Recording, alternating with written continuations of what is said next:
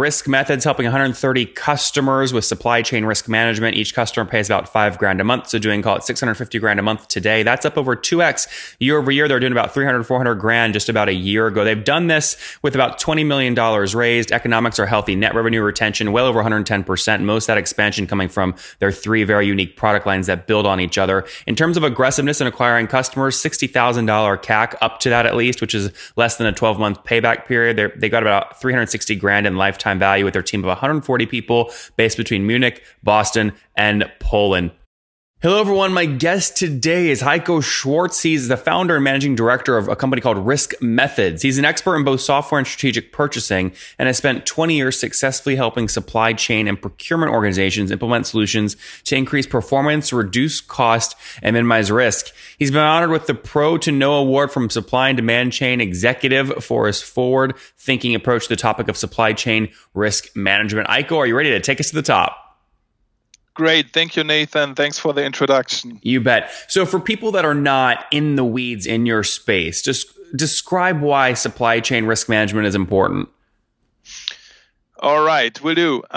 Supply chain risk management is extremely important for companies, mainly for the companies that produce goods and as supply disruptions or reputational non-compliance within their supply networks lead to manufacturing stop, which means these companies are no longer able to serve their customers with the products that they have promised to serve, which leads to increased cost to firefight and fix these problems and loss of revenues at the same time. So if you imagine these consequences do pair up, it means at the end of the day that a company is losing revenue while the competition is jumping into this lack of product delivery and cost increase. So it's really the worth math from an economic perspective. And that's probably not in space in which manufacturing companies want to end. And Heiko, what are these kinds of risks? I mean, when I think supply chain risk management, I think Apple and Foxconn, and then, oh, whoa, there's unsafe worker conditions. Oh, whoa, we have to stop using Foxconn. I mean, is that the kind of risk you're identifying? It is part of it. So we look from a holistic perspective on everything damages the reputation of our customers or disrupts the supply chain. So to become a little bit more precise, we look into an area which we call delivery.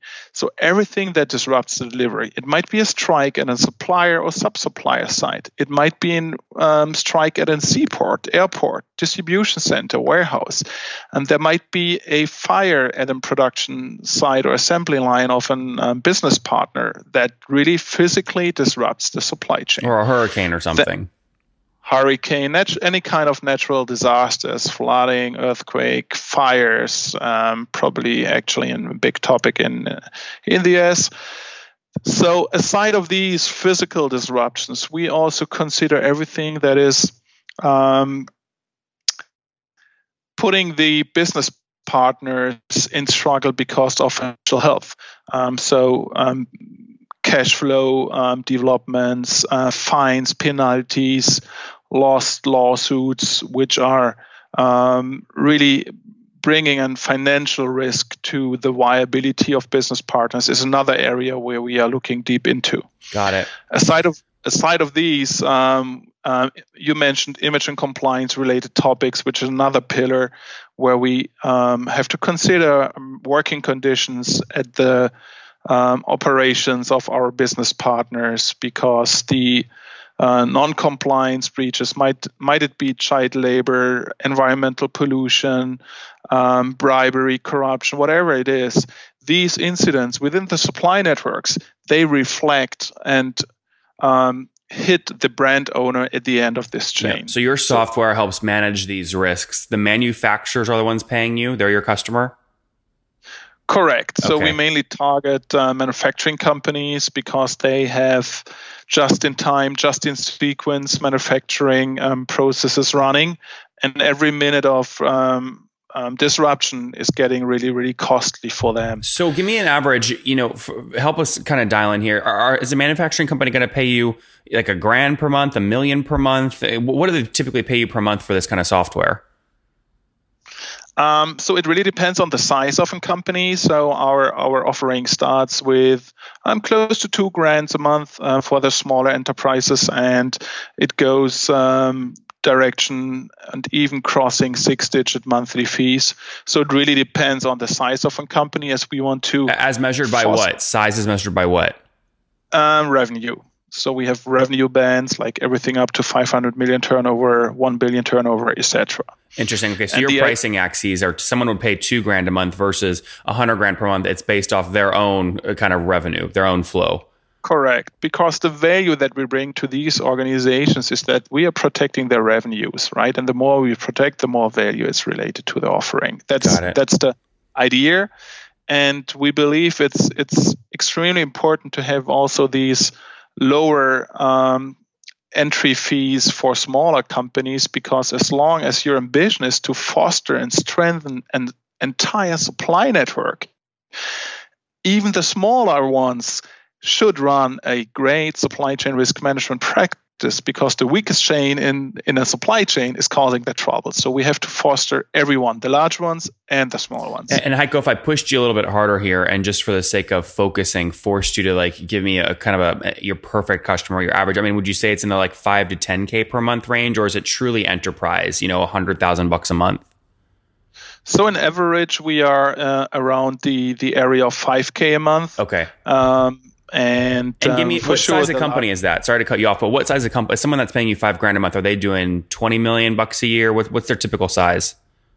Their typical size is in the area of 2 billion turnover. Oh wow! Okay, so this is a very small percent of whatever the total turnover is. Yeah. Okay. Correct. Put all this is an interesting space. Put all this on a timeline for me. What year did you launch the company in? So we founded Risk Methods back in 2013, started with a development of the technology, went to the market end of 2013.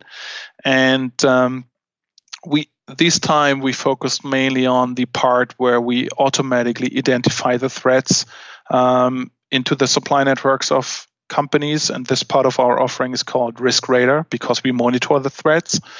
Then we released the impact assessment part, which is bringing in a second dimension to build risk portfolios. Think about threats on one axis and the impact on another axis, which supports organizations to prioritize and to give them a guidance where to put focus in terms of resources, capacity, money, cost, basically budgets, to improve the risk exposure. And last but not least, to close the loop, all the action planning and execution support to track down the progress of the preventive activities, but also on the crisis reactive part of what is risk management, basically, so right? 2013, it sounds like several product lines today. What's the team size today? How many people are you total? So we just crossed 140 employees, and so everyone who's interested into this great space, please check out our open positions on our website. And at the end of the year, we will be around 160. Where is everyone based? Where are the offices? The headquarters are based here in Munich, Bavaria, small country nearby Germany. I'm kidding. And the US operations are based in Boston, Massachusetts. And we have an operations center based in Wrocław as well. It's Poland. Oh, very good. Very good. All right. So Munich, Boston, and Poland. And then over the past 5 years, what have you guys scaled to in terms of total customers or manufacturers you're working with? As of today, we serve a customer base of 130 enterprises which are headquartered across Europe and North Americas. For sure, the supply chains, which means the objects that we are monitoring, might it be suppliers, sub-suppliers, customers, own facilities, warehouses, DCs, seaports, airports, are spread across the entire globe. So it's really a global topic, but our go-to-market is focusing on EMEA and North America. And Heiko, have you been able to scale to these 130 customers bootstrapped, or did you decide to raise capital? We bootstrapped in the beginning. So Rolf and myself, as the two founders, we brought in our savings into the foundation of Risk Methods. Come on, wait. How much did you guys put in? It was tough. It was. We wanted to give a decent signal to the market that it's not just a gambling thing. So we put in a 6-digit figure into the foundation. So Heiko, just out of curiosity, when you launched the company, were you married? No. Okay, I was gonna say, was this like divorce money, where if it like failed, you're gonna be on the street kind of thing? But you really went all in, though. I mean, you put like both of you guys, all your savings, big risk. Yeah, absolutely. It was really an all-in decision, and as I can say, as today, I'm married with Risk Methods. That's good. So, how much total raised to date? So far, we raised north of $20 million through in Series A and Series B. We went through in Series B springtime last year, and we raised around $15 million into the Series B. Okay, so 1.5. 1.5 million. So your Series A was about 5 million for 20 total. Yes, correct. Okay. Well, you know, if you did that last spring, and most people, once you're on the venture capital treadmill, you're raising every 12 to 18 months. That means right now you're about to announce, or you're in the middle of fundraising, or you're in acquisition talks with a competitor. Which one is it? It's neither nor. Oh, come on, Heiko. Even if are you in a spot where you don't need to raise capital, or are you cash flow positive at this point? We are getting really close to this spot, and we have no several options on the table that we are discussing, and we believe that a good option would be that we potentially extend our reach with some additional funds, but not going to in Series C right now, and which would be more probable to do maybe end of 2019. By the way, this is getting more and more popular to do kind of a bridge round in between Series B and Series C to kind of grow valuation more before you go out and do a big $20, $30 million Series C. Right. Would you ever use, I don't know what it's like in Europe, would you ever use venture debt to serve as the bridge so it's non-dilutive, or would you definitely go out and raise equity? It's a great question. So we considered venture debt several times in the past. At the end of the day, the terms that we got from venture capitalists, money versus equity, were really amazing at the end of the day. So far we decided to go for venture capital. As if you mean amazing in terms of the valuation and the very little dilution you would take. Yes, but it's still some dilution, right? Venture debt has no dilution, and if you can get out from having any covenants or warrants, it could be cheaper capital. Correct. It's always about balancing the opportunity with the risk level, and some players in the market are getting really, really nervous, and I had some thought and experience exchange with other founders who did venture debts, and as soon as they cross or miss some of the important KPIs, these players might become really, really stressful. And you're talking about covenants, warrants, things like that. Correct. Yeah, very good. Our intention is that we work with investors who have a very long-term perspective and breadth and are interested in building a great company. And therefore, we have been successful so far to bet on funds and investors that have a long-term perspective, right? Makes good sense. Let's shift the focus back and put the spotlight back on your customers. So obviously, growing a SaaS company, churn is very, very critical. Well, what's your churn today, and how do you think about it?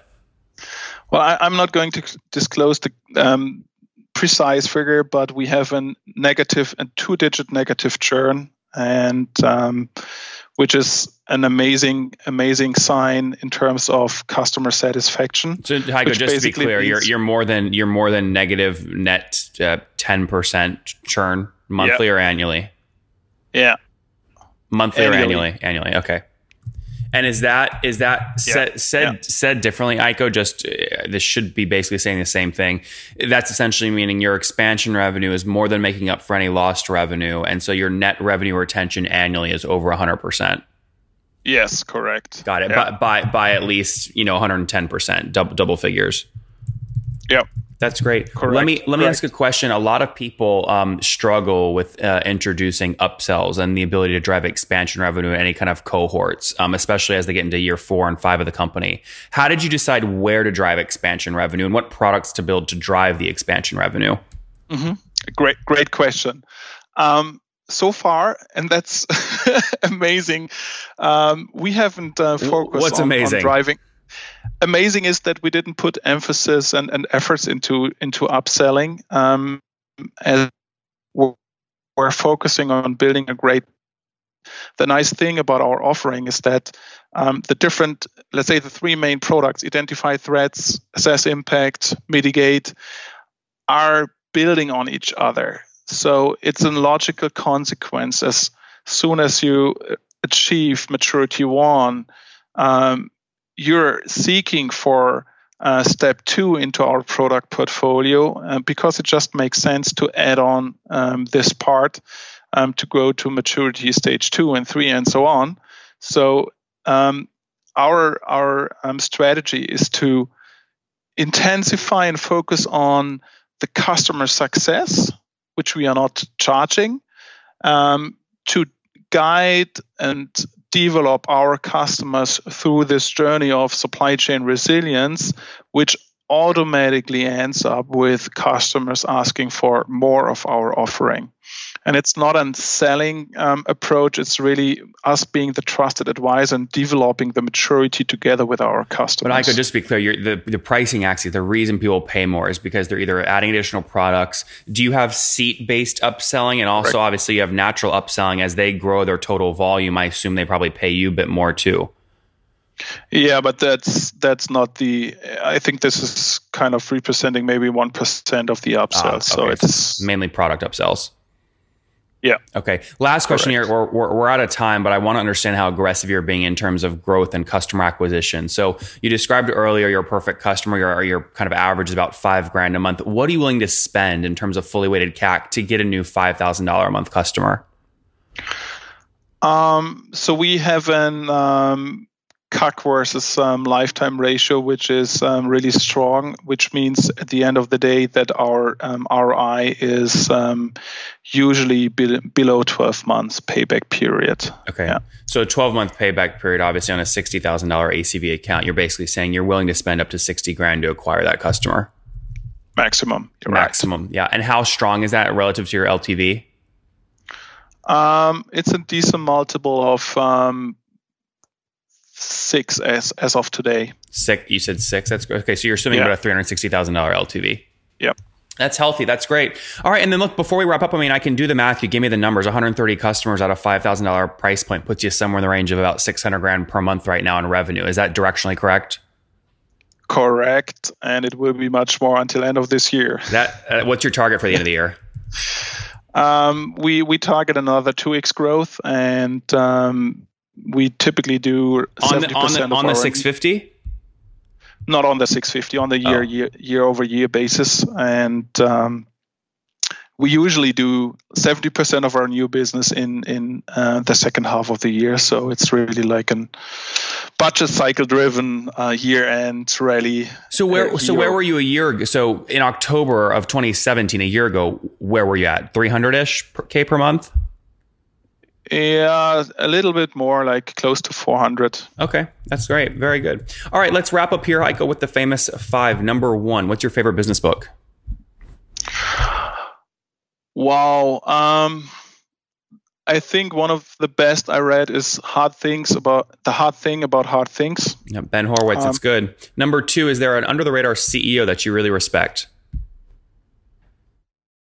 I think I respect every CEO because life as a CEO is a hard knock life. Yeah. It's fun, but it's really tough. And everyone who decided to do this has my deepest respect. Irrespective of how great the companies do. It's a tough challenge. Number 3, what's your favorite online tool for building the company? The web browser. Good answer. You probably use that every day. Number 4, how many hours of sleep do you get every night?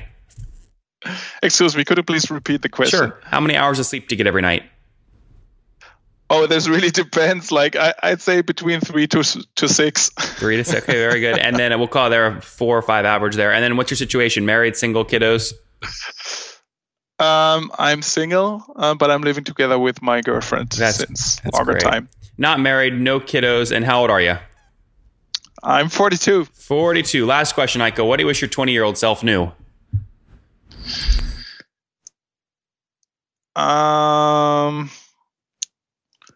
Could you please repeat the question? Sure. I'm not sure if I got it. What do you wish you knew when you were 20?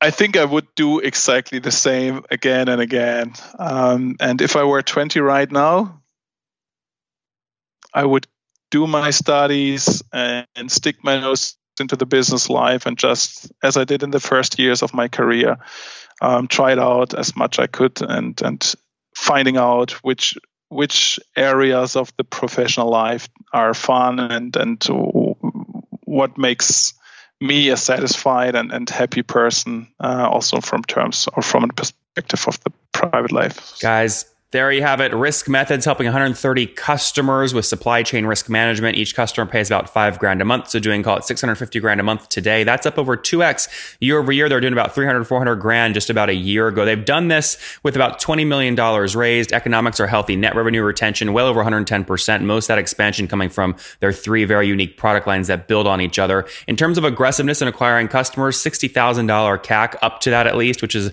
less than a 12-month payback period. They got about $360,000 in lifetime value with their team of 140 people based between Munich, Boston, and Poland. Thank you so much, Aiko, for taking us to the top. Thank you so much as well. Take care, Nathan.